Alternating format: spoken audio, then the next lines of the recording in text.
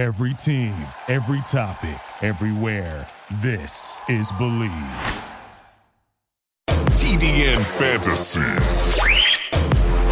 The TDN Fantasy Podcast with your hosts Paige DeMacos, Jamie Eisner, and Jake Arians. Welcome into the TDN Fantasy Podcast. Paige DeMacos, Jake Arians, and Jamie Eisner, and we are doing our quarterback show. I've been looking forward to this since we did our last quarterback show. Why? Because quarterbacks are the most important position in regular football and the most overreactive, overdrafted, badly done drafted. Anything you could throw at this that happens, it happens with QBs. And it happens every year. There's always one or two that people go after that, you know, that guy or girl in your league that you're sitting in the first round and they've got like 7th overall pick and you see him take Mahomes and you go, oh boy, there's always one, at least one, if not two. And so this is where we're going to take the opportunity to go through the top 20 quarterbacks. We're doing AFC and NFC. So very excited to have two shows breaking down QBs because there's plenty to talk about. But Jamie, before I go into our list that we have, I want you to tell all of our listeners what they can check out on thedraftnetwork.com. Yeah, so go to thedraftnetwork.com, and today you will get to see the top 20 quarterback rankings, and they are all tiered, and the top 20 tight end rankings. And if you are a premium subscriber or upgrade to be a TDM premium subscriber, you will see a little bit more in-depth analysis that goes from picks 21 to 35 in the rankings for both quarterbacks and tight ends. The same format will be there later this week on Thursday when we're dropping wide receivers and running backs. And then maybe the most intriguing part next week is full stat projections for all players. That's a TDN premium exclusive. So you will see my exact stat projections. Is not just fantasy points. It'll be passing attempts I have, targets, yards, touchdowns. All of that stuff is all broken out for more than 200, for a bunch of different players. Yeah, more than 200 players. And you'll be able to see it for all the positions and then be able to take that information and go, okay, I want to apply this to my league special scoring because I'm going to have all the stats out there for you. Or you're going to say, well, I don't agree that Jamie thinks this player is only going to play 14 games. I think he plays 16. You can adjust the stats accordingly and make it basically your own. There'll also be kicker and defense rankings on there and a top 200 cheat sheet for you to be able to use on your draft. So all this coming either today, this coming Thursday, or next week, all of this great fantasy football content. So on the free side, you'll be able to see the top 20. But if you want to go a little bit more in depth and see the projections, become a TDN premium member. Yeah, so excited about this. Jamie did it. I don't want to talk too nicely about Jamie, right? But I can't do that. That's the I do when it comes to numbers. holy crap! This is unbelievable. Yeah, it's some next level stuff. It's a big project, right? This is what at the Draft Network, what happens for our premium members is you guys get comprehensive, high-level portfolios for all of our draft coverage, and you're going to start getting the same thing here for fantasy football. And you can take all these numbers, like Jamie said, it applies to the betting sphere, right? You want to go put in your prop bets, you want to go look at this stuff. This is the type of projections that Jamie's putting together. And it's funny because every time Jamie sends them to me and then I go look at the Vegas props, I'm like, man, Jamie's real close to a lot of these. And the ones that are far off, those are the ones where I start to look at Vegas and go, okay, there's an opportunity here. Yeah, that's exactly right. That's exactly I'll tell you this, Paige, too. I mean, so when people get on and look, he didn't just pull these out of thin air. These aren't like, I'm just going to – this is broken down to the nth degree of yards per attempt to the last couple of years to in the division. I mean, so many different analytics go into this, which is awesome. Yeah. Which is why I decided I'm not disagreeing with any of the numbers. I may disagree with where they're ranked, but I'm going to say now, before we get into this, I'm not disagreeing with the numbers of how they're ranked. Okay. This is it's just too much good stuff that goes into it. And he's just too damn close. Yeah. And I'm not real sure how I'm going to argue yet, but we'll get there when we get there.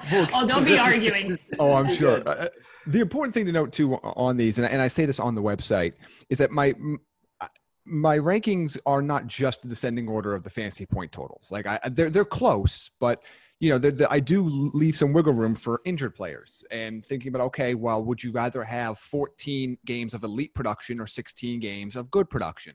I kind of leave room in there for upside. I leave room in there for injury risk and for chance that they actually hit those totals. So it's pretty close, but it's not an exact points of descending order. So there is some nuance to these rankings as well. But it's really exciting. I'm really excited for everyone to check them out. I know right now, again, you're not going to have the projections won't be up on TDN until next week on TDN Premium, but you can get a sneak peek of at least the tiers and which players are in what tier. And I think you can get it for free, but I would get the top 20 for free. But I really encourage you to become a TDN Premium subscriber just because the presentation, the actual guide that is going to be there, it's basically going to be a full PDF draft guide for you that's going to be handed to you.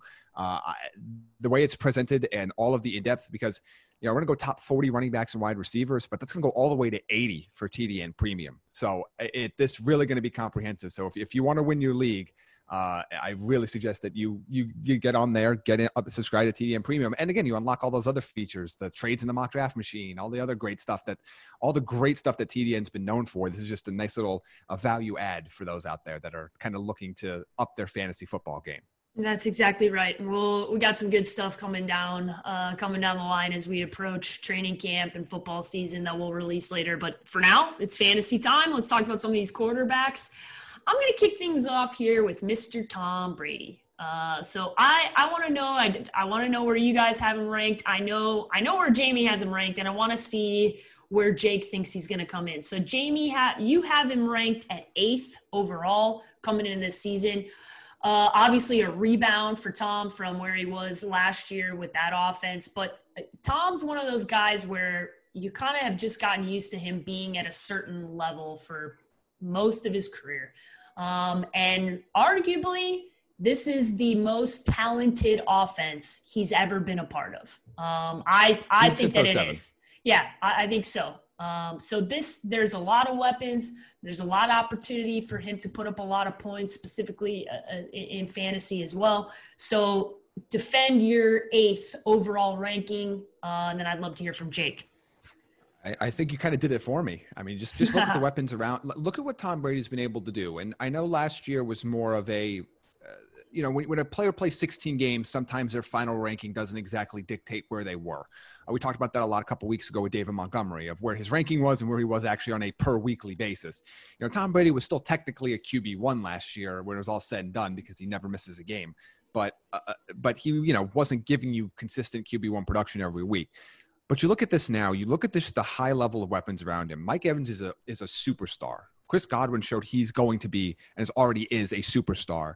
He's got 3 very, very capable tight ends. He's got a few different backs that he can lean on in Jones and Keyshawn Vaughn and even Dario Gumbawale for a certain extent to be that kind of Dion Lewis, James White, Kevin Falk type-ish role. He's going to have a ton of weapons around him. He's going to have a head coach and offensive coordinator that is not going to be afraid to put the ball in his hands early and often whenever they need to. When you'll see my projections come out, you'll see how often I have him throwing. And I kind of look back to not only what Brady's been doing, but what Bruce Arians has been doing going back to the Carson Palmer days and how often that they've been throwing the football back in Arizona.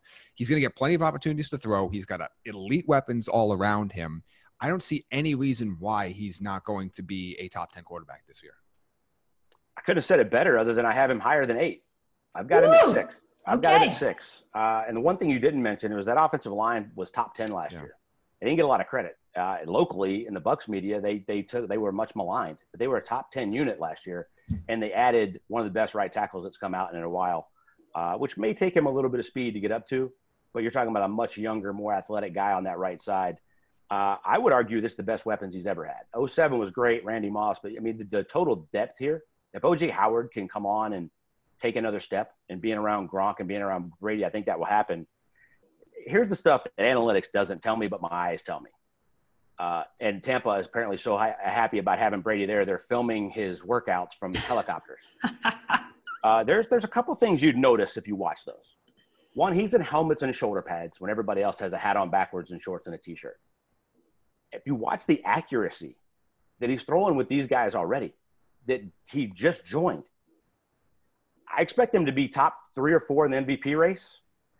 There's another guy we're talking about on the AFC show that I think bounces back that maybe leads the league in passing. But I think Brady is top 5 in overall passing. I think he's right there at the MVP when it's over with. He's going to play every snap unless he's missing a limb. he will play every snap. Even if they're winning by 40 and it's time to take a knee, I can promise you there's no Brock Osweiler grabbing the helmet off the bench for Peyton. Peyton's still in there. Brady will be in there taking the knee.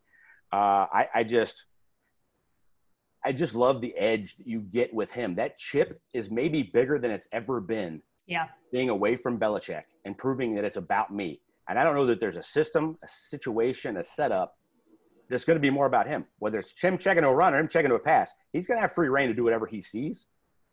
And I'll tell you the other thing I trust is this offensive staff. When they broke down these guys in the offseason, I heard this guy's lost it, this guy's lost it. Brady hadn't lost anything. And I went, what?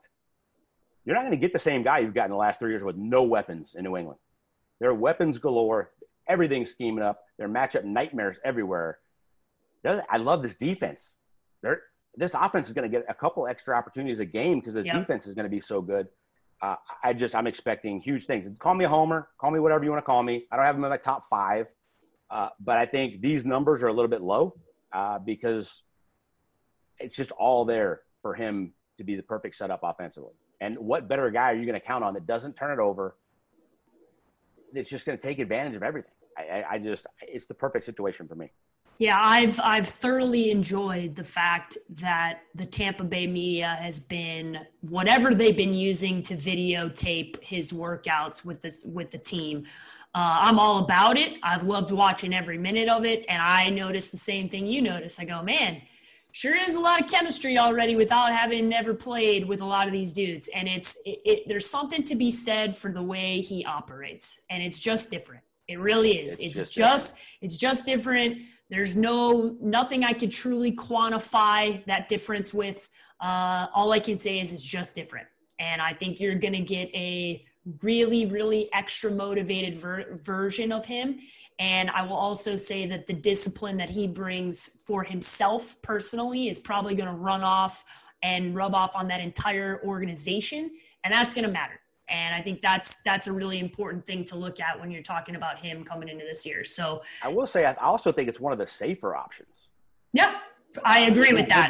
We'll get into Russell Wilson and some of these guys I have a little bit higher in the NFC, but I think it's one of your safer options to have. I agree with that. Really solid production all year. What do you think of that, Jamie? I mean, I look at this list, and I think there's probably better fantasy, guys. But I don't know that there's safer guys for the value of where you're going to get him. Yeah, and if you look at where I called them tier 4 guys, and we'll get into some of them now because they're actually surprisingly all NFC players. So I don't want to give too many away. But Tom Brady's at the top of tier 4, which was kind of where I said, this is where I'm going to get my quarterback. This is where I'm going to take a quarterback in my draft. I'm not going to pay up for the very top, even if they're on some levels are worth it to a certain extent. There's just so many good, and these are the good veteran quarterbacks that are in good offenses or in good situations that continue to produce year after year. And I agree. I mean, I can't find a flaw aside from if he happens to get hurt, but there's no reason to believe that Tom Brady has any more injury risk. In fact, it's probably significantly less injury risk than the average quarterback, given his tendency and given his career arc. So I don't really find a flaw. Look, is he going to put up Patrick Mahomes numbers? No. But you're not paying a Patrick Mahomes price to get him. No, that's exactly right. I think that's the biggest thing. And I like that you bring that up, Jamie, because that next tier, right, of all 4 of those guys, he's also the least injury risk of all 4 of these guys. Because we'll go through them here, but all of them have had injuries. 2 of them were injured this past season. So and are in the division, right? So we're looking at Drew Brees coming in at number 9 for Jamie, right behind Tom Brady. Listen, Drew always will put up numbers in any offense, especially when it's the Saints offense that he's been there for a while, but there has been a regression. It started last year. Jamie, are you at all concerned, or does this number reflect kind of a regression from where we've seen him in the past anyways? Yeah, I'm not as concerned at this ranking where he's just kind of in this tier right at the end of QB1 range. Yep.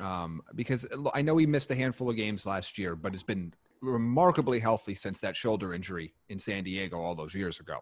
So I don't want to immediately say, oh, okay, well, we're now projecting 12 or 13 games a season from here on out. He has more risk than Tom Brady, for example. He has more risk than a few of these guys, but I also think he's got a ton of upside, and he's going to put up a ton of numbers. They're going to pass. I think and we'll talk about this on a running back show, but I think some of the positive touchdown regression from guys like Alvin Kamara, for example, in the receiving game are going to help Brees' numbers. Sanders being there is going to help his numbers. The chemistry developed with Jared Cook. So I think he's going to put up a pretty solid season. I don't have him projected to have quite as many points as Tom Brady, but it's going to be fairly close when it's all said and done. So I like him here. He limits the turnovers. You're not going to get anything in the rushing game, but he's just going to be pretty solid. But I think, as we talked about, he is one of the players that, even though I've never been a draft a second quarterback guy, if you take somebody in the top 10, he is definitely, I think you have to take a second quarterback somewhere, just given all of the extra concerns surrounding football this year. And I think it should be one of these safer options. And I agree with you, Jamie. I think he is. I mean, the thumb thing last year was total fluke. And then, the shoulder is what it was. It was, damn near 20 years ago at this point. Another guy that just takes phenomenal care of himself. So I had Brady at 4 in the NFC, 7 overall. I've got Brees at 7 in the NFC and 11 overall. So pretty close. I think the numbers are really close. I think people are going to defend them differently than they have in the past. I think they're going to make Michael Thomas beat man-to-man stuff with maybe some help going that way. And I think they're going to make him make some of these tougher throws where people saw the limited arm strength down the stretch when he came back from that. How much of that was a thumb? I don't think much. I think there's definitely some arm strength that's an issue. I think people are going to defend them a little bit differently. I think his numbers will reflect that. Where I think he makes up for it is the chemistry with Jared Cook, if he could hit some of that stuff on a man-to-man thing, and some of these dump downs to Kamara, because I agree with that. I think Kamara has a big year, and I think some of that is just a little dink and dunk, but he catches it so well out of the backfield. You get him in space. Drew Brees gets credit for that. So I think that's where he makes up some of it. So I don't have him too far off where you've got him. But I think it's another really good, safe option for a guy, minus last year, a fluke, like I said, a fluke play, who plays all the time and takes phenomenal care of himself and plays through anything. Yeah, no, you're talking about two guys who are as reliable as they come, really. By the way, he came back a week early last year. Supposed to miss 6 games. Yeah. And everybody's like, dude, Teddy's 5-0. Why are you coming back? And he's like, because Teddy's 5-0. Yeah, because Teddy's 5-0. This is my team. Because I'm Yeah, because I don't want anybody to forget that this is my team. Next guy on this list here, a guy that we're used to seeing up in the top 5, and this is why I like the way, Jamie, that you've done this, where these 4 guys in a row are guys I totally identify as, I'm going to end up with one of these dudes on my team because of the way that they're going to get drafted this year. And the commonality between all 4 of them really is they're not – Aaron Rodgers is who we're talking about here, and he has a little bit of rushing ability, but not really. None of these 4 guys are giving you anything with their feet. The guys that are up at the top are. That's the main difference between the top 4 and these 4. But I like all of these 4, and I feel really confident going into this football season with any of these guys that we're going to go into. So number 10, Aaron Rodgers. Jamie, how did you get to that ranking? Well, I think the hate's probably gone a little bit too far on Aaron Rodgers. And look, I understand, and this is where we talk about narratives versus reality. Look, the Packers absolutely botched the draft. We talked about this completely. Instead of adding any weapons, you bring in your backup quarterback, a third-string running back for this year, and your biggest free agent addition of a pass catcher was Devin Funchess. And a guy that was great. Say it again, Jamie. In the Canadian Football League. The Reggie Begelton hype that's going to come this preseason that we're all going to need to ignore. But the reality is the team around him this year isn't any worse than the team around him last year, and he still put up borderline QB1 numbers. And I hope Adams doesn't miss extra time. If Adams doesn't miss time, his numbers are going to go up. Aaron Jones has emerged as a true threat in the passing game that's going to help Aaron Rodgers as well. And I don't know if Devin Funchess has anything left, but he has more left than what Geronimo Allison gave them last year. So I don't think there's a big downgrade there. Jimmy Graham didn't give them a ton last year. Jimmy Graham was better for them 2 years ago than he was last year. So the combination of Sternberger and Lewis, you're going to get about what you're going to get from him. I'm not predicting a big Sternberger breakout or anything, but maybe you get a step forward from Valdez-Scantling. Maybe Allen Lazard actually proves that he can be, for a full season, that net reliable option for him.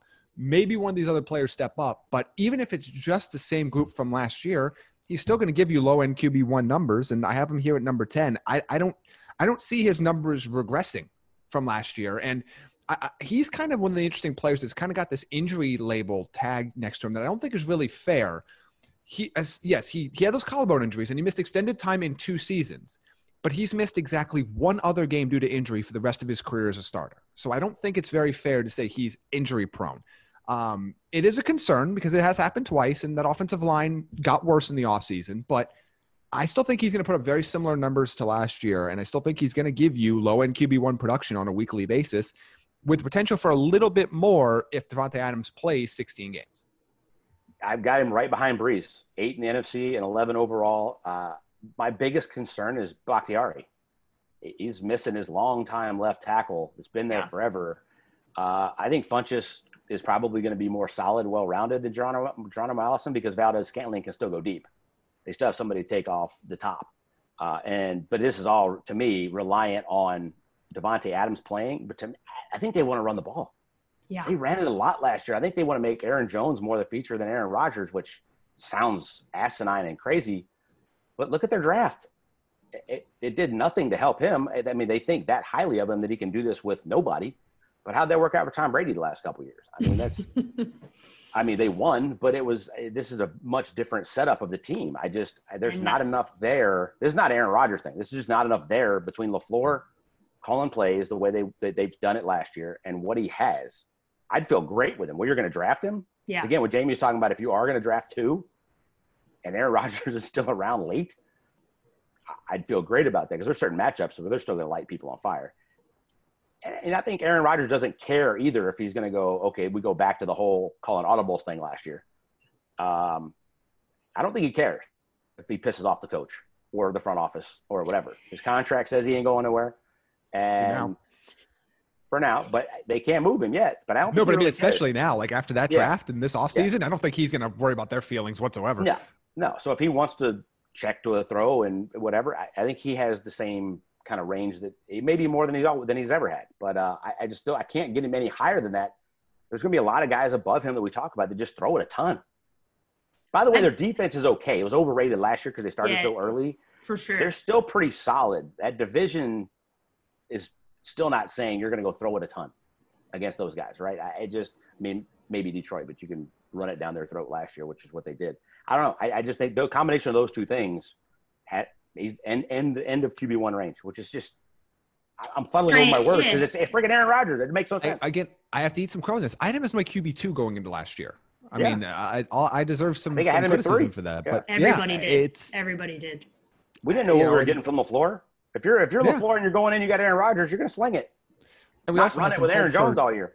Valdez-Scantling and Allison coming up because they look better in brief flashes 2 years ago, and then just, I mean, completely nothing burger last year from those guys. Yeah, there was a thought that you would at least get some progression from those guys, and both of them regressed. It wasn't across the board. Obviously, Davante Adams injury, and more so what Jake said. They ran the ball a lot. I mean, they went 13-3. It just wasn't a spectacular Aaron Rodgers season, like by any stretch of the imagination. They won games. They just were winning games in ways that they had it in the past. It's a great point, Paige, because I don't think they go 13-3. No. If you're going to make an argument that he maybe is a little higher than this, I think they might have to throw it a little bit more because they won a lot of games. You're just like, how'd they win? They just played complimentary football. Like I said, the defense started great, but then they sucked for a while. They ran it. It was a ball control offense that slowed the game down, made the game go a little faster, but slowed him down. And if you're going to make the argument that he throws it a little bit more, because I think that more like 10-6 than 13-3, maybe there's an argument there. But that's a good point. I mean, they won a lot of games last year that they didn't need him to light it up. Yeah, they didn't. And I think he's going to need to be better this year than what we saw last year for them to even be in that kind of hemisphere that they were last year, because I think they had a kind of a fluky 13-3 season. And then you saw them play top tier talent. I was at that Sunday night football game. They played the San Francisco 49ers and got absolutely demolished. I mean, it looked like you were playing in two different leagues at that point. And they did that twice. If you remember, they went to the Chargers. I hate to say 13-3 is fluky, because that's just, I know, but your schedule set up that way. Yeah, it was just weird. It kind of was. It was really strange. They were good. Not great. Yeah. But nobody looked at them as a Super Bowl contender at any point last year. I didn't look at that team and go, that team can win the Super Bowl. A 13-3 team should be able to say, That's a Super Bowl caliber team. They weren't that team last year. They just weren't. They were never that talented. And there's a little part of me to what you guys were saying that with the fact that everything that's happened this offseason, that Aaron Rodgers is going to be in FU mode a little bit, and you're going to see him just kind of do what he wants, right? We're going to get a camera angle where LaFleur is shaking his head because he's not listening to what he's doing, and he's throwing some stupid bomb that he did not want him to do. He wanted him to check down Aaron. He wanted him to do something else, and Aaron Rodgers is going to put a ball in a window that and make an unbelievable throw that he wasn't supposed to do. We're all going to go, oh my God, Aaron Rodgers, and LaFleur's going to be shaking his head.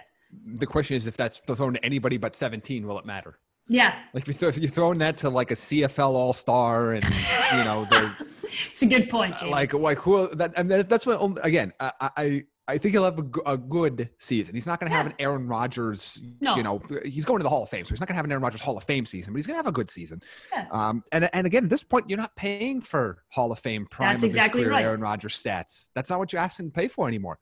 Like he's going sometimes as the QB 12 right now. Yeah. But at that price. Thank you very much. Sign me up. He'll hit that price. Yeah. There's just no way. If he plays 14 games, he'll hit you that price. Yeah, I'm with that. I'm all in, which is scary to say about Aaron Rodgers for me. All right, next up on the list for Jamie, he's got Matt Ryan coming in at number 11. Jamie, Matt Ryan's a quarterback. You've gone back and forth on. I can recall 2 years ago being out on, coming back in on last year. With the exception of his injury, right, last season, Matt Ryan's he's had consistency, but he's also had these up and down. Remember that up and down trend we talked about going into 2 years ago. So this is the bottom of QB1 territory when you're talking about number 11. So you feel pretty confident where you have him ranked. Yeah, and this is the end of that tier I talked about. It includes Brady, Breeze, Rodgers, and Ryan. And this is where, you know, like I said, this is where likely where I'll get a quarterback. For me, the issue with Matt Ryan was always, in fantasy-wise, was always that he was getting pushed so far up draft boards that, like, there was people, whenever you're paying for a player's peak, usually only bad things can happen just because you don't give yourself any room for wiggle room. And that was kind of happening with Matt Ryan. And, you know, unless you're drafting the best player at the position, you want to give yourself a little bit of wiggle room to get some value. Look, he was pretty strong last year, and he was hobbled in the second half of the year. He came back, but he was not the same player for a few weeks after that ankle injury. He doesn't get to play every single game in a dome like he did last year. I think he played, 2 or 3 games outside last year. He's going to play a couple more this year, in theory, depending on how the season goes. But he's going to have a high volume of pass attempts. He's an offense that wants to throw the ball a ton. He's going to throw the ball a ton. I think he's going to be over 600 attempts again this year. And with that comes plenty of numbers. He's got 2 very, very strong receivers. I mean, I don't think Hurst is maybe a small downgrade from Hooper, but I think I really want to see how Hurst performs in this offense. I'm really excited to see. Maybe he can be a big factor. You know, as long as Gurley's healthy, he's adequate at catching the ball in the backfield. He'll have those options there. So to me, you're going to get another good, solid Matt Ryan season where he's going to provide you low-end to mid-end QB1 value on any given week. And you look up at the end of the year and he's, you know, hanging around the top 10 quarterbacks. I've got him a little higher than that because their defense sucks. So I've got him right behind Tom Brady at 5 in the NFC and 7 overall. But those numbers also are picks. So I think he's going to throw it a ton. I mean, Todd Gurley does nothing for me as far as that they're going to change what they do. It's still Dirk Cutter. They're going to throw it. It all goes through Matt Ryan. Another guy that here's what I love about Matt Ryan. We're talking about 2 quarterbacks. I would love to have Matt Ryan as one of my quarterbacks and play him only when he's at home. You already said it. Playing outside, playing on the road, he's going to suck. So, but they're still going to throw it a ton. The numbers are going to be there. Julio last year was single-handedly at the end of the year keeping them in games. They finished really strong, but the defense was awful. They got a lot better when they went to Raheem Morris, defense coordinator, who is now taken over there. How are they going to beat the Bucs and the Saints? It's going to have to be on Matt Ryan if they're going to do it. I have him a little bit higher than that because while he was hobbled last year, he still played through all that. There's another guy that takes great care of himself. He's the face of the franchise. He's going to be out there, and they're going to sling it. It all goes through him. So I have him a little higher than some of these other guys. But to me, if you're going to take him any higher than that, it's really in a two quarterback situation. Just play him at home. Like I've had, you know, and Breeze is very similar the same way because they go outside. They go to Carolina. The numbers aren't the same. Mm-hmm. And if there's any wind, if Breeze is outside. But that's why we're talking about – and this is a weird year. We're talking about, like, do we take 2 quarterbacks this year? Yeah. And who is that second guy? To me, these are perfect second guys. So if they're playing at home, there's going to be situations where they're going to put up big numbers. And I think it's also notable because I brought up on our show when we went through all the win totals that the Falcons have an absolutely brutal road. I was going to mention that. Glad you brought that up. Week 2 at the Cowboys, week 4 at Packers. And then, unfortunately, the gimme game at Panthers is a travel game on a Thursday night. So you're not getting that same sort of benefit that you normally get. Then they have at Saints in November. And then the postseason schedule is at the Chargers, home Buccaneers, at the Chiefs. So, I mean, there's something to be said, particularly at the Chiefs, for volume, when they're down 21-0 in the first quarter. But there's also, it's concerning. And there are going to be points this year where you're like, late in the season when you have, at Saints, home Raiders, which is fine, but home Saints, at Chargers, home Bucks, at Chiefs. And if you play week 17 at Bucks, that's a real tough stretch coming out of the bye week in week 10 that you're just, you might want to play him in 2 of those games. So, I mean, that's my only concern with him. Like, you're going to look up at the end of the year, and yes, he should be able to take advantage of some of the other defenses, but he's got a pretty tough schedule, even at home. You go Seahawks at home in week 1, you got Bears, which isn't as tough, but Bears at home in week 3, Broncos at home before the bye week. So he's very much going to be a matchup play to a certain extent, but his volume and skill is always going to keep him in it. That's why I can't put him into my top 10, but I think when we look up when it's all said and done, he's going to be right around that QB 10 to 13 range at the end of the year. I think his upside's a little bit more limited this year than in years past. Because I might have him a little bit too high. I think really a lot of it is Julio Jones dependent on being healthy. They need a healthy Julio Jones for 16 weeks for him to hit anywhere close to where I'm putting him. Yeah. But there's one other reason, and that's Matty Ice. He's going to fight you whether they're losing by 40 or they're losing by 3 until the last second off the clock. And in fantasy, you get a lot of garbage points that way. Yes, you do. When we talk about Matthew Stafford, same thing. You're going to get a bunch of garbage points. I was killing somebody a couple years ago. I'm beating them by like 30. And Matt Stafford, they're losing by like 40 at halftime. And he ends up throwing for 500 yards and 5 touchdowns. And I lose the game because he put up like 50 points. Not that that's going to happen every week, but Matty Ice is going to fight you to the end. He has that nickname for a reason. There's a lot of garbage points in there that I think if you have him, you're going to take advantage of. Oh, Matt Ryan and Matthew Stafford are nightmare fuel if you're up big late in a fourth quarter. Because I don't know how we quantify that, Jamie. You can't. To me, that's like in my head when I look at it. Those two guys, there's a bunch of garbage points that you just got to like. Okay, this defense sucks. They're going to be coming from behind, and they have to go through him to do that. It could be a disaster. You could throw 4 or 5 picks, but he didn't do that very often. Him more than Stafford, I look at this year because of that division, right? Because I look at them with the Bucks and the Saints, and I go, they're not keeping up with those teams. So those two teams are going to be up on them and up on them big, I think. And he's going to keep fighting them till the end, and he's going to throw potentially some garbage time touchdowns. But that's like Jake said, it's hard to quantify what that looks like and how many points. And I'm glad Jamie brought up the schedule, because that's one of the things about Matt Ryan going into this year. Brutal. I'm definitely concerned about, especially those road games where he already struggled. Luckily, none of them are that bad of a weather, and his arm strength is still pretty good. I mean, you could get Kansas City late, will be bad, but but those are all really good defenses, which trumps weather any day. Yeah, his schedule was very favorable last year. Just it's not this year. Like last year was a big selling point for me. He only played 2 games in the fantasy season outdoors. Yeah, and that's why he was my QB on so many teams. It's like, sign me up for that. Yeah. But this year's not quite as lucky. Again, still going to be really good, but it's just I don't think he's got the top 5 or top 6 QB upside overall that he's maybe had in years past.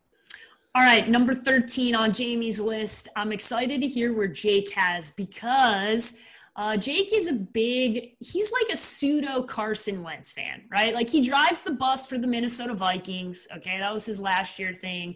But he also drives the bus from an individual standpoint of Carson Wentz. So, Jamie, you got Carson Wentz coming in at number 13. I think a lot of people are obviously – I could see him being one of those guys that's kind of all over the map coming into this season as far as fantasy rankings go, because I think people are – obviously the injury concern we know, but we saw what he did last year down the stretch with a whole lot of nobodies, and there's a lot more weapons there this year, but their defense sucks, and there's a lot of factors here. So number 13, defend your ranking, and then I'll get into Jake's ranking. So I project him to play 14 games. So if you think you're going to get 16 games out of Wentz, obviously you're going to push him up the board a little bit more.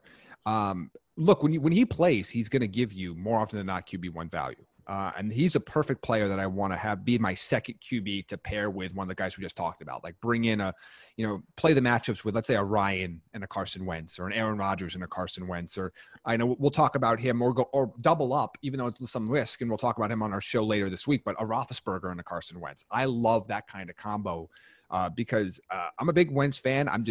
I think his injury risk is obviously more significant than the guys we just talked about.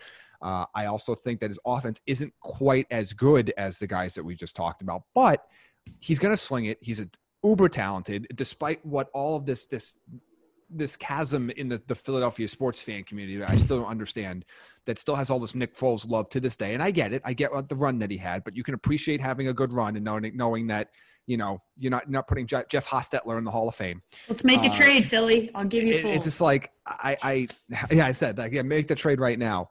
The only thing that really holds him down here, because if you took his numbers that I have, which you'll be able to see next week, I'm projecting them out over 16 games. He's right in that conversation with the tier we just talked about. So to me, it's just the difference of there's a little bit more injury risk. There's a little more chance you're going to have to replace him. If he comes in at 13 for me, if he's your QB1, just make sure you have another option that you can rely on. But I have nothing bad to say about Carson Wentz. I think he's going to put up a pretty decent amount this year, and I think he's going to be hanging around that QB1 range. And if you get a 16-game season out of him, he's the one guy that's ranked outside of the top 12 right now. I guess the two guys that are ranked outside of that top 11 we just talked about, and Roethlisberger being one of them as well.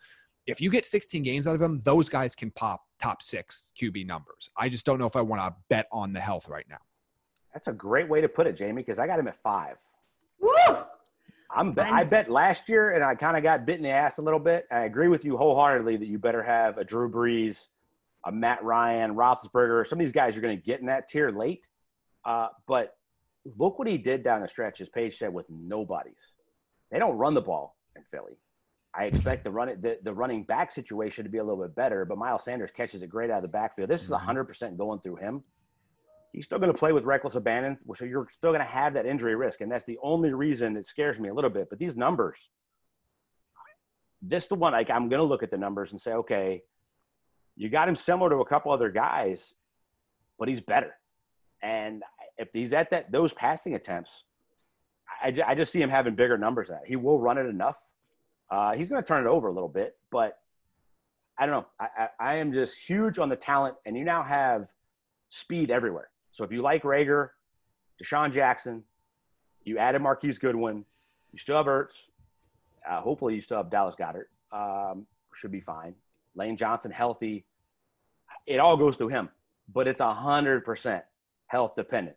So I am going in 100% on the health, and I've got him at 5, which I think he's damn capable of doing. You're just talking about an uber talented guy. I can't put him any lower than that based off his friggin' talent. I knew this was going to be a discrepancy here. I think he's in the MVP race again. He could be. I think he has better weapons than he did that year. Listen, by the way, he still has Alshon Jeffrey on that team. Yep. Like, they almost have too many guys that they can afford some of the injuries they had last year. But you look what he did down the stretch with Greg Ward, who was a quarterback the year before. Yeah, as his number 1 receiver, other than Wentz or other than Ertz. I don't know. I love what they have offensively, and if their defense does suck, it tells me that they all still goes through him. They're going to throw it even more. So I don't think there's any running. I think they're going to be in a shotgun a ton, and it all goes through him. And I'm all in on it again, but I would definitely have another one of those guys late, because I think a lot of those guys we just talked about are going to be in that tier that you could grab again later on. And I'd rather have one of them on my bench. And the more we talk about this, the more I'm convinced you need to this year, especially if you go with a guy like this. Yeah, the good thing for you, Jake, is if you think he's going to be, and this, our listeners, if you agree with Jake and you think the upside is there for him to be at 5, you're going to be able to draft him at high value, because he's not going to get drafted in the top 5.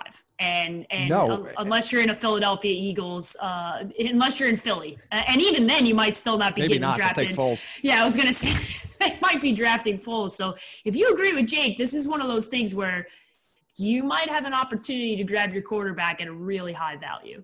He's also a player in early drafts that I've seen fall a lot. I've seen him go even sometimes outside the top 15. Where he seems to be a player that people are avoiding. So there's a ton of value there.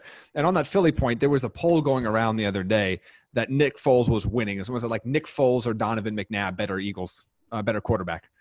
So that tells you where you are on that train there. But look, let me ask you this: if you had to pick between Apollo and Rocky, which one are you taking? Oh my God! I mean, like, this based off talent. Yes, this is the dumbest. By the way, I might trade Khalil Mack for Carson Wentz if I'm the Bears. Oh, I would do that in a heartbeat. I'm that in on 100%. The Bears might win the Super Bowl if Carson Wentz is their quarterback. 100%. Like, as much as I love defense and I love Khalil Mack, I wouldn't. How could you not? I wouldn't even blink before going, yep, sign me up. I'm in.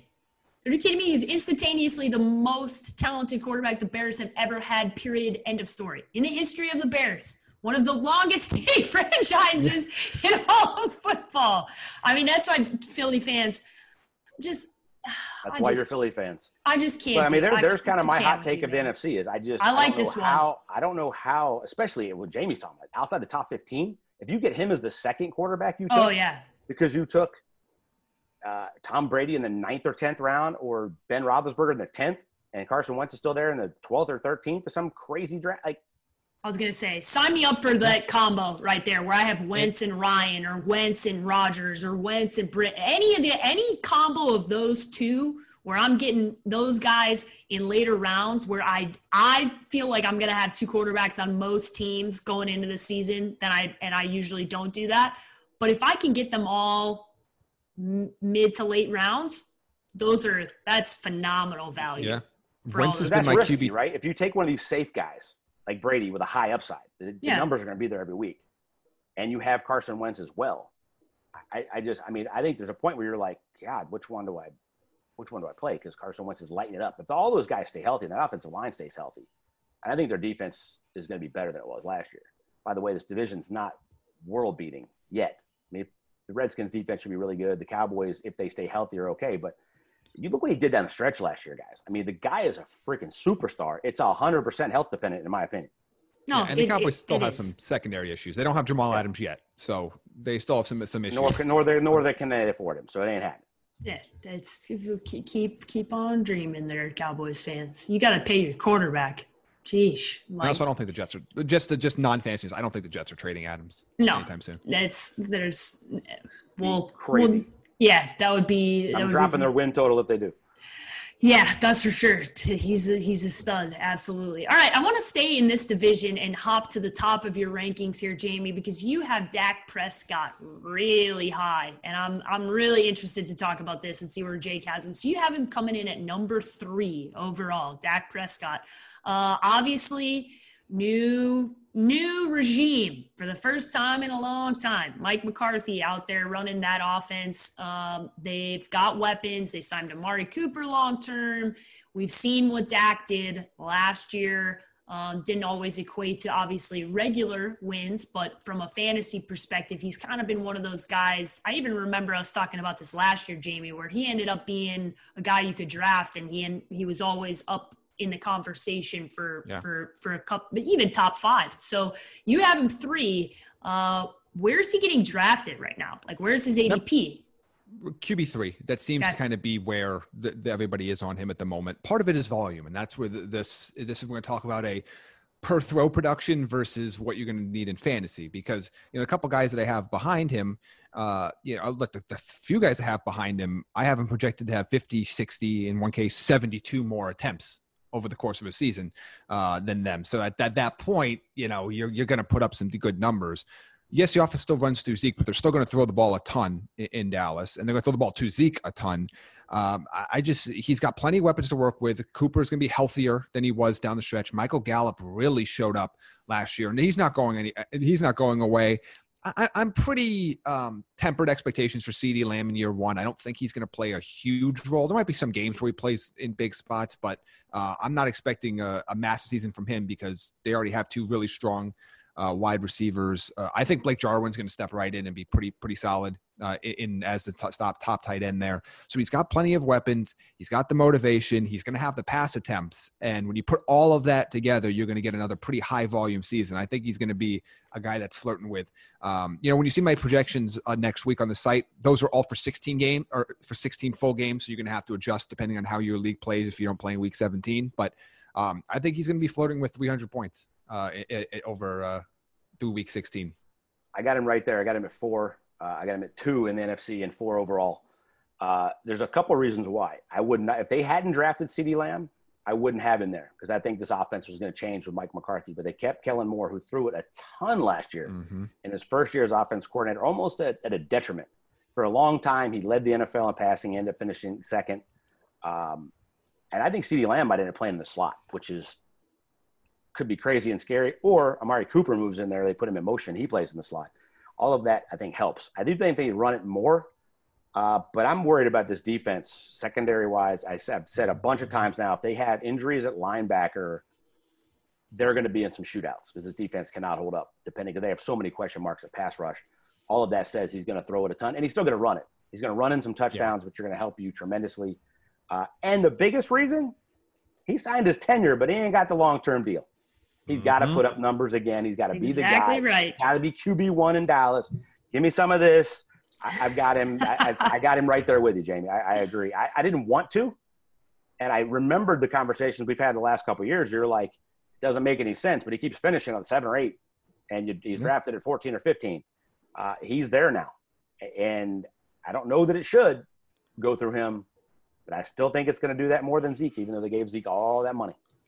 Yep, it's why I never understood why you got to pick one, and I think they're in this battle where they technically chose Zeke, but they're still going to go with Dak, and it's one of those things that when they drafted CeeDee Lamb, I was like, well, apparently it doesn't run through Zeke because you just took that draft position and you drafted another wide receiver if you just paid a wide receiver $100 million. So I think they're overall how they view things. I think God, Jerry changes his mind left and right and does what Jerry wants. But it's gonna be an interesting year for Dak Prescott, and I think he has a little bit of that FU that I talked about with Aaron Rodgers, where he's gonna want to show that he's worth all the dollars that he says he is, right? And him and his agent. So it's gonna be a really interesting season for them. The last NFC quarterback in this division that makes your top 20, Jamie, Dwayne Haskins is not in your top 20. The last one that makes the top 20 is Daniel Jones. So he comes in at number 19 towards the end here of your top 20. Talk about Danny Dimes and what you have him doing coming into this year. So he's the guy that has a sneaky good amount of weapons. And I don't think we talk about all of the weapons that are on, especially when healthy on this Giants offense. Golden Tate coming back for a full season, not missing the first handful of games, which only were like a couple Daniel Jones starts, but still him being fully up to speed. Sterling Shepard, we saw Darius Slayton break out last year. Evan Ingram, if he's healthy for however long he's healthy. Oh, and by the way, Saquon Barkley coming out of the backfield. He's got so many weapons around him that he's going to get throw the ball a decent amount to these guys. Now, he's not putting up, I don't think he's a 4,000 yards guy. I don't think he's a 30 touchdown guy or anything like that. And he's going to turn the ball over a ton. I think I have him. I'll give you this little stat sneak peek. I have him down for 24 turnovers combined between interceptions and fumbles. And I think that's what's going to really hold him down. But he's also going to have this up and down season that he had last year where he has these spike games where he gets you 30 fantasy points, and he's going to get you games where he gets you 8 or 9.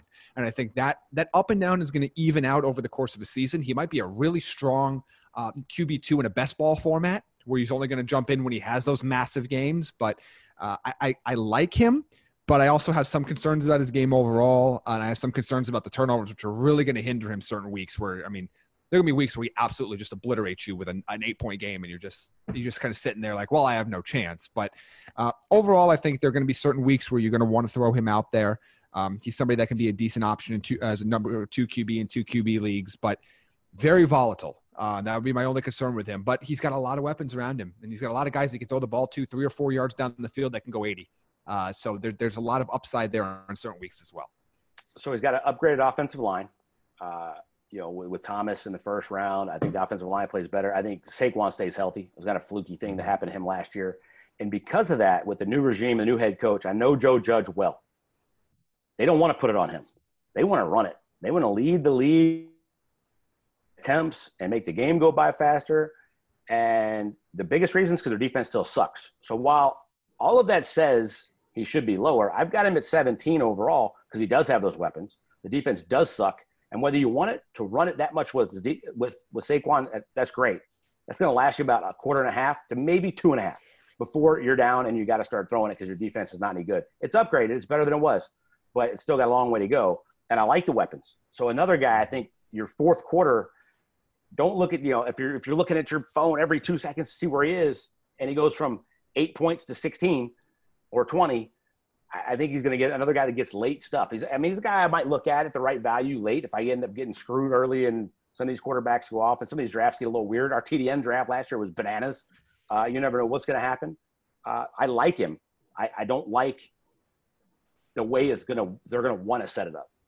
And if they are in some games in the first half, running it with Saquon, keeping it close, playing good special teams, all the things Joe Judge wants to do, Joe also wants to limit those turnovers. So I agree with Jamie. I think there are going to be a bunch because they're going to be down. It's all going to be on him. But I don't think there's going to be a lot in the first half. It's going to be a weird dynamic with him. I make the case for we like him, but I know what they're going to want to do. And they know to win games, they got to be in games. So it's going to go through Saquon and try to, make that game go by faster, ball control, play really good special teams, play good defense, and not turn it over. I just don't think they're capable of doing that yet. So I do like the upside. I've got him at 17. Let's see if he can fix that fumbling problem that he had last year. Big issue. Gonna have to long term if he's gonna be the guy there moving forward. And a lot more athletic than people give credit for. So some of the fumbles are him trying to make plays, and what we're talking about is him trying to make plays late to get him back in games. I think you're still gonna have. I think he's probably better than he was last year. Some of that was getting ridiculous, but there's still gonna be some for sure. Yes, so it better be better. Otherwise, I have a feeling that there's going to be – New York is not forgiving. Joe Judge didn't draft him. So if it's not that much better than exactly right, he might not be playing. That's the key there, right? And I think you got to understand when new coaching staffs come in that weren't a part of the drafting that happened, there's not as much of the loyalty that exists. So let's see what happens with Danny Dimes coming into this season. All right, jumping up into your top 10 again, Jamie. We're going to go with the hometown guy here for all of us Arizonans that are paying attention and listening to the TDN Fantasy Podcast, Mr. Kyler Murray. A lot of excitement about Kyler Murray coming in to last year. We told you to temper your expectations. We were a little bit more right than a lot of others. He ended up doing very well last year, but some people were drafting him up where Mahomes and Lamar Jackson were going, and I was going, sign me out of that. This year, though, a little different, right? A little different coming into this year because a guy named DeAndre Hopkins is now a part of this offense. And all of a sudden, the weapons here are much different with that upgrade. When you add somebody like that, it impacts the overall trajectory of the quarterback. So, Jamie, you have him at number 7. Talk to the Arizonans here about your ranking of Kyler Murray. I'm in with Kyler Murray at his current value. I still think he's going a little too high. I see him off the board sometimes as high as 4 or 5. No thanks. I understand what people see. I understand, especially with the addition of DeAndre Hopkins, what the idea of the upside is. But I think people also have to understand that his rushing performance from last year is his peak, and he's not going to progress on those totals. So it's going to limit the amount of upside I think people are projecting in his numbers. They're looking at they think he's going to throw more and continue to run more, and that combination is not going to happen. So I like him. I think he's going to flirt with 4,000 yards. I think he's going to be in that mid-20s for touchdowns, but I also don't think he's going to expand any of his rushing totals from last year. So I don't see this massive jump into the top 3 or top 4 overall that a lot of people are projecting or drafting him as, but I like him. I think he has, I want to bet a little bit on the upside, which is why I have him in this, I have him and Josh Allen in that tier slightly above those 4 veteran quarterbacks we talked about earlier. just because I feel that those 4 veteran quarterbacks are safe with at those numbers, that I can almost like lock those numbers into the bank and you're going to get them. Where I think there's still a chance that if things break the right way, Allen and Murray could be top 5 guys. But I also think that there's a better chance that they're kind of more like at the end of the season in the range with that same point totals as those veteran guys. So I want to give him a little credit for what upside could be, which is why I have him slightly ahead of Brady and Breeze. But I don't think you're going to get this jump that I think a lot of people are projecting, even with Hopkins. It's going to help, but I think the way his fantasy, again, difference between real life football and fantasy, some of these numbers are going to shift around a bit. And I think people are being way too optimistic about what his rushing totals are going to look like in year 2. I couldn't agree more. I love what I like. I'm not in love. I mean, I can see where there's some love coming from. He missed a lot of wide open targets last year. If you go back and break it down and look, he took a lot of sacks. His offensive line played over their heads last year because Krug's is a phenomenal offensive line coach. But they were also pretty healthy on the offensive line. My biggest thing is DeAndre Hopkins is a superstar. Everybody else is a slot receiver. Christian Kirk should be in the slot, but Larry can only play in the slot. Andy Isabella doesn't really fit because he's only in they're going to do some stuff. But as Cliff Kingsbury's progression as a head coach, play caller went on, what did they do down the stretch? They ran it with Kenyon Drake. Had a lot of success because they spread you out and then they ran it. One of my questions, and I like him. I have him at 9. Jamie's got him at 7. I like him. It scares me because I don't know what we're getting. Are they going to go back to 0 and have 4 receivers and motion Kenyon Drake out of the backfield? I'm also worried he's still a little bitty guy, and yes, he's quick, and yes, he's fast, and yes, he runs around a lot. Michael Vick got caught, guys. I played with Michael Vick. I'm on record. I've never seen a man that fast in practice. He still got caught. He sprained an ankle, and then he wasn't the same dude. And this dude ain't the same guy. If you take away the running 100%. With a little bit of, he's not Russell Wilson that's running around he runs. If you take that away with a little bit of an ankle or something, it scares me. This defense is not any good. And I keep going back to that. Why are you guys talking about defense on a quarterback show? Because it's vitally important to how much you're going to throw. We're talking fantasy, those jump points at the end of the game. I have them right there potentially winning 8 games. But I just don't know what I'm getting. I don't know what I'm going to see. I don't know what the progression from this offense is going to be. And if you really go back and break him down, he sailed a lot of throws. He missed a lot of wide open guys. He had a lot of interceptions dropped that nobody points to. If you break the film down. Second most behind Jameis Winston, who had the number 1 amount of interceptions dropped. There were a lot. And there were a couple pick sixes where he just blew the read. And I think you're still going to see some of that. And I think some of those are bad picks in year 2, which you see a lot of times from quarterbacks. When quarterbacks play the year 1, there can be a little bit more of that gunslinging whatever. And if it goes your way, great. In year 2, you think a little more. Your reading coverage is a little more. There's a little more pre-snap going on. The coaches are taking the handcuffs off a little bit, so to speak, and it's a little bit more on you. I think there's going to be some mistakes in that. I don't know that they stay as healthy. And while they have weapons, they all really play the same position. Yeah. So I don't know where you're going to move them around other than Hopkins, which is a phenomenal addition. How could you not love that? That it's all on him. I do think he throws for more than 4,000 yards, but so I'm in like, not love. I just don't know what I'm getting. It scares me. To me, this one has risk. He's going to be up there, but talking about him in the MVP category, no. I think the risk here is the big point that you brought up, Jake. That offensive line stayed healthy and played over their heads last year. It's the number 1 reason why I truly believe the Cardinals are going to regret not taking one of those top offensive linemen at their pick and going with Isaiah Simmons, who I like, who's a great player and is probably going to impact that defense tremendously, hopefully if they let him play how he should. But that's what I'm going to go back to with this, because Kyler Murray is a small quarterback who runs, and they need to protect him. And although adding DeAndre Hopkins is obviously a huge addition that we've talked about tremendously, that doesn't matter if the offensive line is not playing well and being healthy and protecting them, because he's not going to have time to get to DeAndre Hopkins. And I think that's one of the things I'm concerned about, because there's a reason it's called the sophomore slump.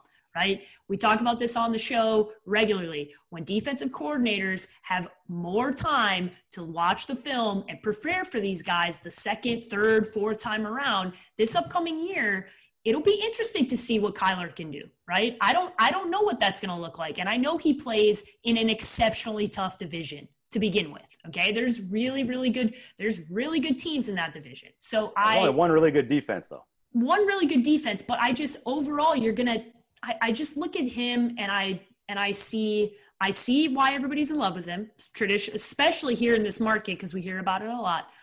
I just don't see him with Mahomes and Lamar Jackson, which is where I've seen him talked about with other places. No. And I don't think you do that, you're killing your league. You're way too much risk. Yeah. Not when you can take those other guys Jamie's talking about. Every one of those guys in Jamie's tier 4 are safe. Jamie described it perfectly. Yes. You can almost lock those numbers in, and Jamie's numbers are probably low for what some of those guys are going to hit in there. But if you lock those in the way he has it now, you got a chance to win your league. All those guys are probably playing 16 games. They're all extremely smart. It's all going through them. They all limit turnovers. This has risk to me. I mean, if you're going to defend them, are you playing man, you playing zone? If you play man and you double team Hopkins, they're going to struggle. I think they're going to have to run it. I think Paige, I love that you use my favorite argument of all time. But I don't know what these defensive coordinators are studying, because I don't know that they know what they're going to get. The reason I have questions is I don't know what we're going to see. Is Cliff Kingsbury that much of a genius? We're going to see. Like, I'm so excited to see what we're going to get. I just don't know what that is. Call me a skeptic, but I don't think Cliff Kingsbury is a genius. I think he can do enough, but I'm gonna be in the boat with quarterbacks where I've seen what I want to see versus you're talking about hypothetical situations, because the guys that are above him, I've seen that. I haven't seen Kyler Murray be a 1, 2, 3 guy. I've seen Patrick Mahomes and Lamar Jackson and Dak Prescott and Russell Wilson and all these guys. I've seen it consistently. I haven't seen that from Kyler Murray. So you're talking about hypothetical versus reality. Right. It's true. That's my biggest question here is what we're going to see. And I will say I think Cliff is a passing game innovator who's damn good. But when you throw in Sean Kugler as basically a run game coordinator and one of the best offensive line coaches in the game, I give him a little bit of a bump because I know that he leaned on Cougs last year, especially down the stretch. And now you've got an offseason with them having chemistry. You're them working together and a little bit more collaboration than him just coming in with his ideas last year of offensive line splits and stuff that's not going to work in the NFL. I just don't know what we're going to get. But to that point, don't you equate that if Cougs is playing more of a part and they are relying on him, that they're going to run the ball more? That you're not going to see potentially more of what you saw from what I would assume was more Cliff at the beginning and then less Cliff towards the second half of the season, right? Probably. And in that situation, it goes back to what I said, taking the training wheels off the quarterback, checking to a run in the right situation, more pre-snap read stuff, which coming from that college offense of there's none of that. The quarterback's not even calling the play. Yeah. And you're in no huddle a lot. I don't know. It goes back to I just don't know. I think the numbers are going to be there. They're going to throw it a ton. I love the talent. The kid flies all over the place. There's an injury risk to me, and I just don't know. To me, it's kind of like where I'm all in on Carson Wentz and where we're probably going to draft him and the upside. This one's a kind of a stay away. Like I don't know enough. And I'll probably play him, and he might light me up one week. But that's fine. Exactly. I'm not going to roster Kyler Murray. I'll tell you that right now. Not without a value. Because he's not going to. Because he's not going to have value. He's going to get drafted because he's going to get drafted high, and I'm not. Drafted at his peak. Yep. And he's going to have and again, he could reach it, but you're going to have to pay you're going to have to pay beyond full price to get him. And look, we're not even through half of we're not even through a conference yet. And we look at all of these names. I can't justify taking unnecessary risks with ADP at quarterback. I just can't. No, especially where you're going to have to draft that guy. Well, all that to say, he's still a top 10 guy for both you guys. But there's risk associated. Just always want to have those qualifiers and make sure that those conversations happen, especially here in Arizona, where I know a lot of our listeners are Arizona Cardinal fans, and you're probably playing with a lot of Cardinal fans. Don't be the guy in your league who's a homer. Right? Take the opportunity to be the person that waits and let somebody else in your league overdraft him, because that's going to happen a lot. Be excited. There's a lot to be excited about. That's exactly right. We're excited about, but be cautious. Like we're just telling you, don't believe all the hype. Here's one thing about Arizona media. There's nothing ever negative. You're not getting anything on the other side other than he is the savior of everything. And I'm talking about Cliff and Kyler. And that's how they're selling it. And that's awesome. I'm excited. I think they're on their way to doing some awesome things. But there's enough to question here. We're talking about fantasy and value. It just scares me. Trust me, I know that there's no negativity here because I got called a hater for saying they should have drafted an offensive lineman. And I was like, man, y'all would die in New York and Chicago if you had to deal with the media there. The media traditionally is like more hateful than positive. So I was like, yeah, okay. You're used to rose-colored glasses here in Arizona. But I think there's still a lot of excitement from a regular football perspective for Kyler Murray coming in this season. All right, inside your top 5, a guy who won me Baron Davis's league last year, got this guy late in our TDN league as well, and he put up numbers, Russell Wilson. I think I am, as much as especially when Bruce was here coaching in Arizona, and I just loathe the Seahawks, man. I love Russell Wilson. This is my version of Carson Wentz, right? Like Jake's love for Carson Wentz. I got love for Russell Wilson because this guy is just I'm in love with watching him play football. He's phenomenal. Last year was he was in the MVP race for a reason. He was through 22 touchdowns before he threw. He was the MVP through 12 weeks. Yeah, I mean, he was. It was just he's an unbelievable athlete, and we've talked about how terrible they've drafted, and really how bad that roster is, and how it doesn't matter because he's literally roster proof because he's that talented, Jamie. Yeah, and honestly, the only thing that holds him back is just the lack of attempts compared to the other top quarterbacks. On a per attempt basis, there are only 2 quarterbacks that are going to be more productive than him from a fantasy basis, and I'm pretty sure you can probably guess who those 2 quarterbacks are. We're not talking about them today. 2 quarterbacks in the AFC. I'm sure you can kind of do some mathematics there and figure out who I'm talking about. But that's really the only thing that limits him. Like he had 516 attempts last year. I kind of think that's where this peak is at the moment. That's kind of the offense they've run. He's had a few years below 500. That's really the only concern. I mean, everything else about Russell Wilson is absolutely phenomenal. Jake's talked about how he thinks, and I'm with him, that he has maybe not only the best deep ball in the league, but maybe the best deep ball ever in the league. I mean, he's an elite talent. The entire offense runs through him. Even though they do want to be a run-first offense, they're not – this is not – the Marshawn Lynch days. And I'm not talking about the Marshawn Lynch days from last year. I'm talking about the original Seahawks Marshawn Lynch days. Like I like Chris Carson a lot, but he has a fumbling issue and he's hurt. And Rashad Penny is hurt. And I mean, so they're going to lean on Russell Wilson a lot at times, but it's still not going to lead to 550 or 600 pass attempts like you'll see from a lot of these other guys. And I think that's the only thing that holds him back. All of that being said, he's still my QB4. I mean, he's still incredibly productive with the output that he has. I think he's going to be north of 30 touchdowns again. He's going to flirt with 4,000 yards. And you're going to have to draft him around that this year because everybody's kind of caught up on Russell Wilson for this season. You're going to have to pay reasonable value. You're not going to have to overpay, but you're going to have to pay full price for Russell Wilson. But to me, there's really, the only argument against him is just he's not going to throw nearly as much as some of the other guys at the top there. But that's really the only downside I can say with him. I've got him at number 1 in the NFC and number 3 overall ahead of Dak Prescott. Let's go. And it's really I'm not sure you can quantify anything when we're talking about Russell Wilson. And I don't want to use the word hate. So Paige use the word loathe because he's a phenomenal human being. So to say I hated him when he was in Seattle would not be accurate. But I just couldn't stand the little son of a bitch because he was so good. That is all turned into love. I love the player. I love the leader. And the biggest thing you can't quantify with Russell Wilson when you're talking about quarterback play is magic. The son of a bitch has magic. He just makes stuff happen that you can't quantify, and he doesn't need as many pass attempts as a lot of guys to have the production. He has more deep balls than anybody else, makes more stuff happen. He will run around, and his rushing numbers will be a little weird because you don't look like he rushed it all, and he'll have 40 yards at the end of the game because he had 1 for 25 and a couple little ones where he gets out of sacks. He's just magic, man. I don't want any part of him because you're going to have to draft him that high. But the dude is just – I mean, you just can't say enough good things about it. Their defense sucks. Their offensive line is weak. They're still going to be up there in the 8, 9, 10 win range because of him. And all of that says it goes through him. So while he might not have those attempts because they play very complimentary football, Pete Carroll's schemes, it all goes through him. Everything goes – whether they're going to be a run first, whatever, it's still him.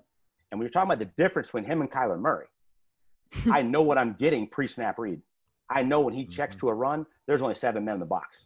Or he sees a double team of what they've got called, and he checks to the right one. But I'm not sure Kyler Murray's ready to do that yet. He's going to throw it more.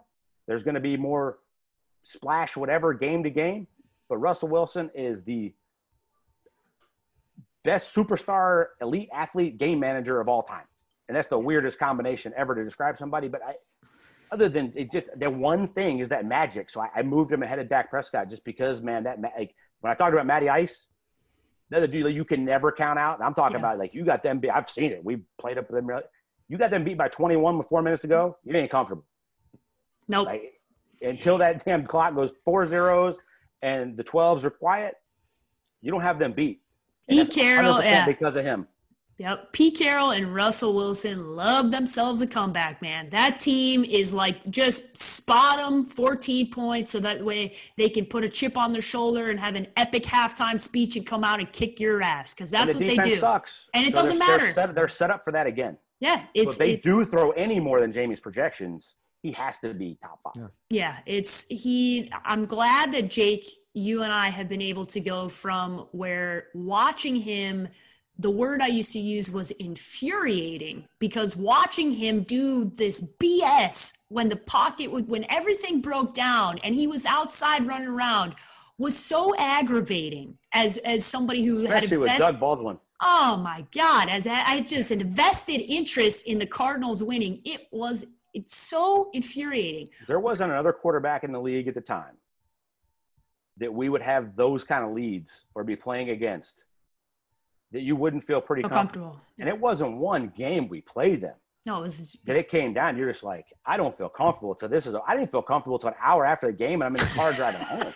I still felt like he was going to come back somehow. That's how that dude. Can't say enough good things about him. I'm glad that we've gotten from the infuriating stage to now where you can describe it as magic, because that's exactly what it is. When you don't have a vested interest in the Seahawks losing, you're watching it and you're going, what the hell did I just watch? Now, we just gave him all this praise for football and who he is as a human being, everything.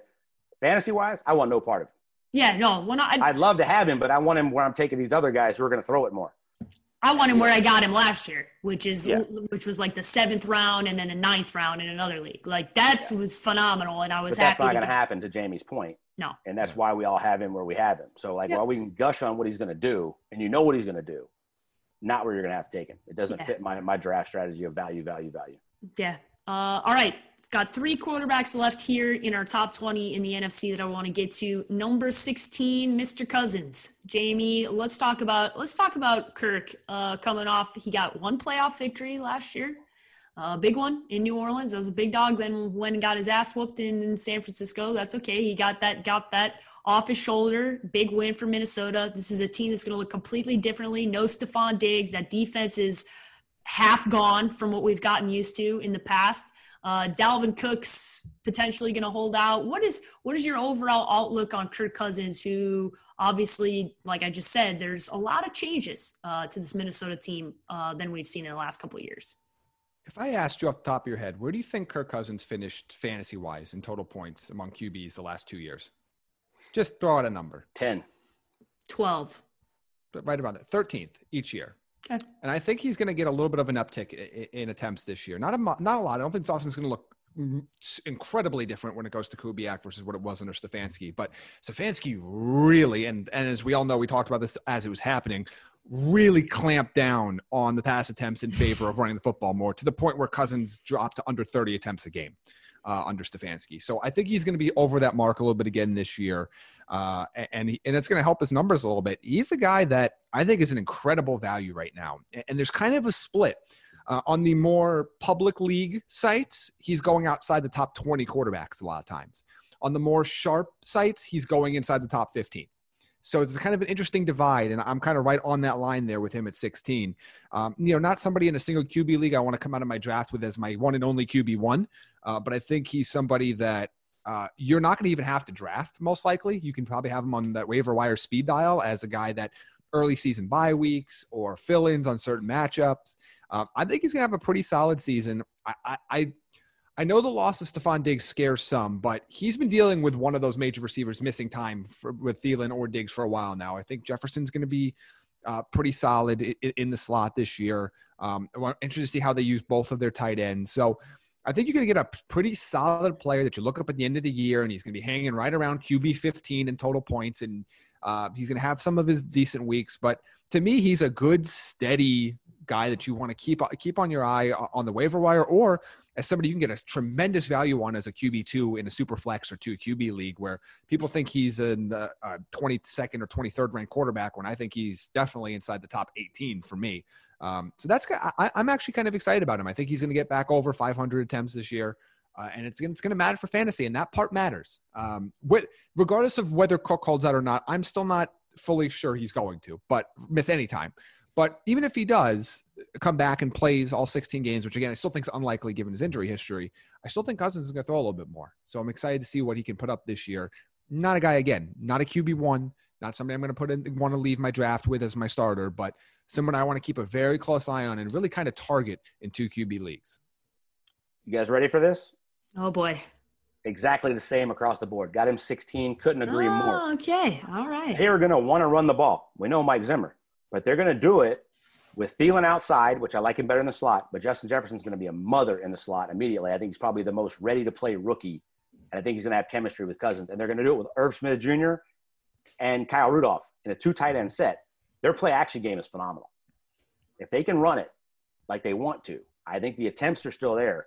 The deep threat, I don't know that that's there. But I think he played better. I think more the defense not being as good plays in his benefit for fantasy. Mm-hmm. It's a guy I want to keep my eye on for sure. I couldn't agree more with everything that Jamie said.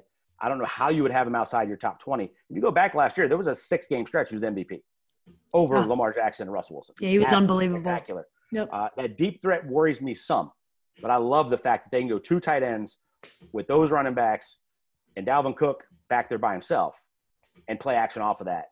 And hit a lot. I think Irv Smith Jr. has not necessarily a big fantasy year because he's out there with Kyle, but I think he has a very big progression in becoming a star player in the league, and I like what they're going to have to do. Now, if you get up on him, that kind of goes out the window. But that also goes back to him throwing it more. So he's got the plays every week. He's extremely smart.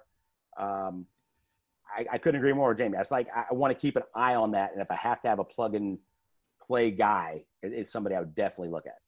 It's funny because Irv Smith works out at the same gym as me. So I've been watching him work out and seeing what he's doing. And I asked him about Kirk the other day, and he's like, I was like, just chatting about what this new version of things looks like. And obviously they've been having to do stuff on Zoom and all these, it's so strange. But he has a lot of faith in Kirk and what this offense is going to look like. And more specifically, just from how you were talking about how the 2 tight end sets and maybe his value isn't as much as obviously as Kyle Rudolph. But I saw that dude. Okay, there's this thing called the curve. Look up what the curve is. Okay, it's a treadmill that you have to run on your own. Right? So it doesn't go, you have to pull it to go.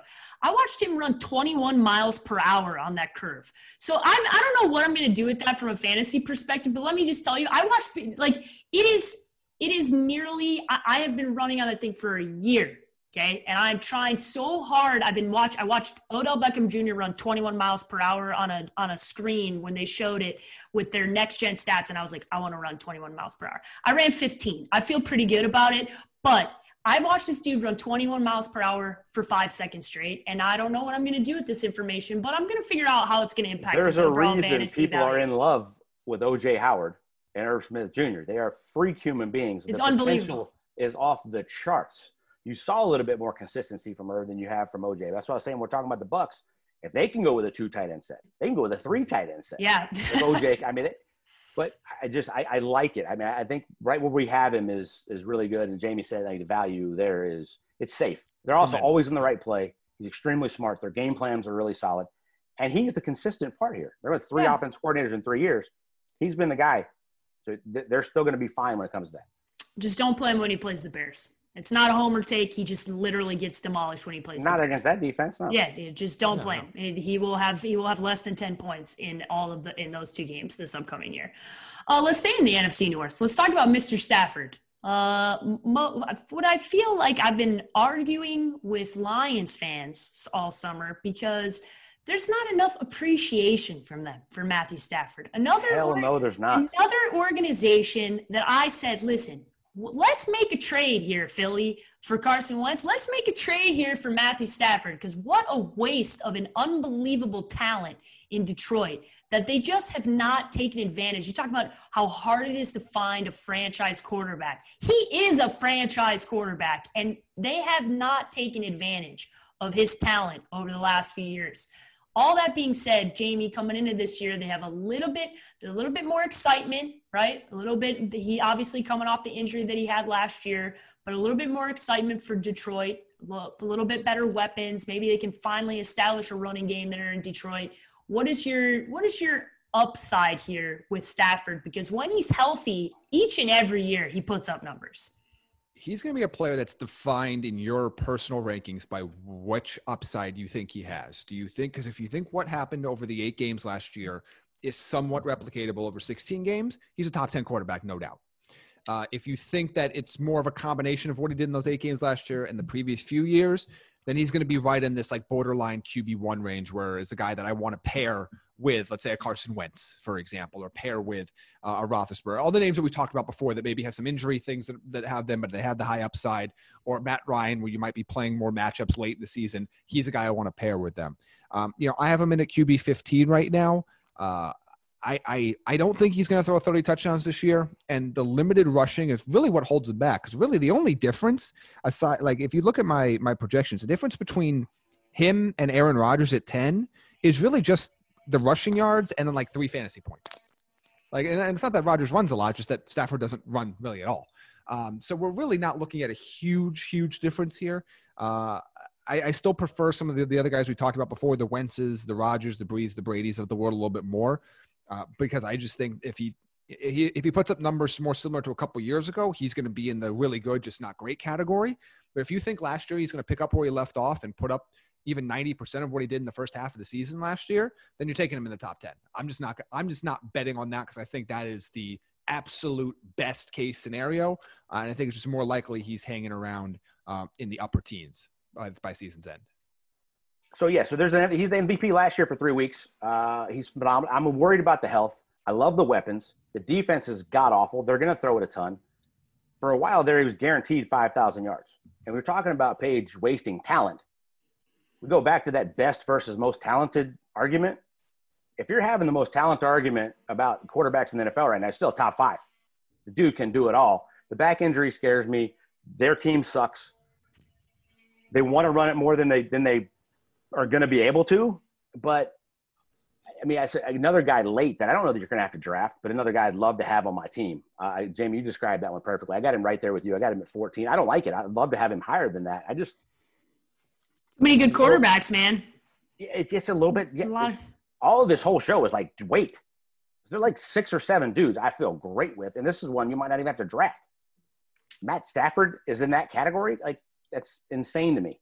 I would love to see him higher. I'd love to rank him higher. I just don't know what I'm going to get, and the back scares me. That's why Matt Stafford is sneaky mobile. When he lost the weight a couple years ago and he got into this Drew Brees, Tom Brady, eating organic, and he slimmed up a little bit, he became not a better athlete, but he moved better. And he moves better in the pocket, and he moves better to throw. And he will kill you like that. I don't know that that's going to be the same thing with his back. Yeah, he stopped. I don't not like him because of it. It just scares me. Yeah, it's a serious injury. Whenever a back is the scariest thing as far as injuries go. When you're talking about the ability to have a small hit that could really impact him long term. Even if it doesn't knock him out. It throw him off the rest of the game where he can't move like I was just talking about, or they got to run it a little bit more. He can't make that one throw that he is one of a couple guys that can make. That's the stuff that worries me. But the value of a second quarterback later on, that I still love him. That's why I think we're talking about some of these guys, Stafford, Cousins, later on here. I'm definitely going to have 2 quarterbacks because I'm looking at past 10 and I'm going, yeah, I don't have to draft anybody up high. And I'm going to have 2 guys that can play matchups. I could play based off of just strictly because of everything that's going on with COVID. There's a good opportunity that you're going to be in a pretty good position to draft some of these guys later on and not have to, I don't want to say waste, but take a pick early on to get one of the top 5 guys. The last guy on the NFC show here that comes into the top 20 for the NFC is Mr. Goff, Jared Goff, finishing things off here. We obviously know what he's done. He's another guy. We've seen the good. We've seen the really bad. What are we going to see this year, Jamie? And I know you just wrote a good piece on Cooper Kupp and how that could potentially obviously have a huge influence on what Jared Goff does. Because I remember when Cooper Kupp got hurt and what that offense looked like when Cooper Kupp wasn't there. And it was much different for Jared Goff past that point. Yeah, I think this is one where you have to detach Jared Goff, the football player, and Jared Goff, the fantasy football player. I think his volume is going to be the biggest thing because, quite frankly, his projection surprised me when I put it out there. I also saw that, funny enough, after I did my projection, that Vegas has him as the third most likely odds to throw for the most yards this year. And I have him actually as the number 2 most yards, passing yards this year. So I think volume is going to help him a lot. I think he's going to put up a lot of numbers. I think he's going to turn the ball over a ton, which you'll see in my projections as well. He does tend to fall in the end zone a couple times in the rushing game. So I think that's going to boost him up a little bit. To me, I think I have him kind of in that bottom of the same tiers. I have Roethlisberger and Wentz, but obviously he's only in there because he's getting 16 games. The other guys are getting 2 fewer games. But he's a guy, again, I think he should be a waiver wire speed dial option for you, a guy that's going a little bit undervalued in 2 quarterback formats, somebody that's going to be tough to watch from a fantasy perspective. But when you look up at the end of the game, you're going to get the numbers that you were hoping for all along because he's going to get plenty of volume. I'm interested to see how Sean McVay has schemed things up. What we've talked all off season about what is the answer to the league adjusting to you last year and adjusting to Goff. What's the bounce back? But he's got plenty of weapons. He's got 2 tight ends he can use. He's got Woods. He's got Kupp. I'm excited to see what he could do this year. I'm not too optimistic from a real life football perspective that we're going to see some sort of big bounce back because we've got about 8 weeks of football that says that he's good and a lot of other weeks that say he's not. But I think from a fantasy perspective, you don't really care. You just want to see what the numbers look like at the end of the day. And I think more often than not, he's going to flirt with QB1 range on enough weeks to kind of be in the upper teens for ranking. Yeah, I'd love to have him higher than that. I've got him 9 in the NFC and 13 overall, so he's right outside that QB1. I think there's no way he doesn't finish as a QB1 on the year. I'm still worried about his offensive line. We haven't seen him play the same as we did before that phenomenal Monday night game against the Chiefs. It was supposed to be in Mexico City, ended up being in L.A., and they went to the Super Bowl after that. We haven't seen that same guy since his offensive line has not been as good. I love McVay. I think they're going to scheme it up. I think they want to run it more so they can go back to that play action that made him so successful. I like the weapons. The defense is limited. There are going to be a lot of close games, but they're still going to be pass first, and it's all going to go through him. I go back to what we talked about earlier. I don't know that he's checking to the right thing. He still looks at the head coach that's telling him where to check. That's why they call the play in so fast and they do a muddle huddle kind of thing. But I think the volume is going to be there. So I've got him just outside of that. Depending on how a draft goes, I might take him late. If it was like the last round and I've only got one guy, I think there's matchups for sure against the Cardinals and some other stuff, against the Seahawks. You're going to want to play him. But it's like, I agree with Jamie. Like, I think I'm getting muddled by the football guy that just watches football. I get muddled between the football guy and the fantasy guy of which one I'm getting. And I think that's why I've got him at 13, where I'd like to have him higher than that from a fantasy ranking, but I just can't. Yeah, the just football guy. I'm never going to live that one down. I got my analytics guy and my just football guy. They are never going to let me live it down. What I do know is that I love talking about quarterbacks, and it was fun to get through these NFC quarterbacks, and we're going to get into the other half, the AFC, later on this week, so be sure to check that out when we get into it. But I want Jamie to give you his final thoughts, and I'm going to suggest to him that he tells you again about everything that's going on the draftnetwork.com. Yeah, I mean, those are my final thoughts, would be to check out all of the rankings that are going to be going up on the draftnetwork.com and TDN Premium. I mean, right now you can check out the top 20 quarterbacks, top 20 tight ends for free. And then I encourage you to be a TDN Premium member so you can go all the way down to top 35 at both of those positions. You'll be able to go all the way down to top 80 at wide receivers and running backs later this week. And then next week, all of my stat projections across the board. So for those, I've already got some feedback on social media about where's Jimmy Garoppolo, why is Baker Mayfield so low, why is Josh Allen this high, all that other stuff. You can see where my rankings and all my statistical projections are, and kind of then you can tell me how stupid and wrong I am. So I encourage you to go on to TDN Premium to see it's an amazing presentation of all of these. It's basically creating a whole draft guide for you that's going to be living, breathing, and updated multiple times throughout the off season.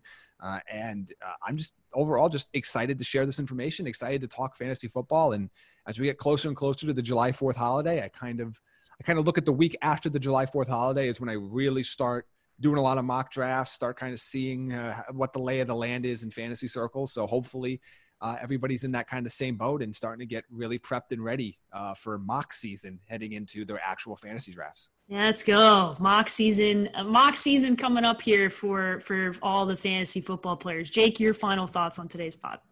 My first final thought is the NFC is loaded with quarterbacks. Yeah. Like this is a heavy NFC roster of quarterbacks we just talked about. And the other thing is we can't guarantee you're going to win your league. But I can guarantee you're not going to suck. If you do your homework, pay attention. If you go draft Patrick Mahomes in the first round and Travis Kelce in the second. Don't come telling us. We didn't tell you to do that. We can give you a guide that's going to give you a really solid team. Can we control the outcomes of fluky things or injuries? No, but I can tell you you're not going to suck. Do your homework. Pay attention. Listen to stuff. And these numbers Jamie's putting out there are phenomenal. Go get all this information. This was eye-opening to me we've talked about this is going to be an interesting year. And I think you're definitely going to need some matchups. You're going to need two guys, and value is going to be more important than ever. But this NFC is loaded. Yeah. Loaded. And these guys, there's a ton of value in what we talked about today too. The NFC's loaded, and we didn't even talk about the NFC team's quarterback that went to the Super Bowl last year. Like you're looking at like this conference has a lot of talent. There's a lot of quarterbacks to be excited about. And I also like the new kind of direction that we have where we talked about those veterans that are in the middle, and the guys that are up top are all these young kind of next wave, different quarterbacks. It's a good time to be a football fan, man. There are so many talented players in the league. And none of them are in Chicago taking snaps under center. And Jamie's fired. It's amazing. All these great quarterbacks, and didn't even get 1 month in, and he's already got the boot. But yes, that is true. There are none, and I will still continue to push for Carson Wentz or Matthew Stafford to leave their very unappreciative, bad fan bases to come play for mine. That offer is still on the table. But my serious final thoughts on today's pod is please check out what Jamie did. He's done an unbelievable job. It's awesome to see the experience and everything that's come together. And we're going to start interacting with our premium members on our premium Slack channel, which is awesome. Give us the ability to take questions, do some more interactive features coming up into this football season. So be sure to become a premium member now because we got a lot of stuff coming down the line. So Jake, how can everybody follow you on social media? Jake B. Arians on Twitter. Jamie? At Jamie Eisner on Twitter. And you guys can follow me at _sports page with an I on both Twitter and Instagram. You should follow the show at TDNFantasy_ and be sure to check out everything Jamie put together that we referenced today on the draftnetwork.com. Thank you for listening to Believe. You can show support to your host by subscribing to the show and giving us a 5-star rating on your preferred platform. Check us out at Believe.com and search for BLEAV on YouTube.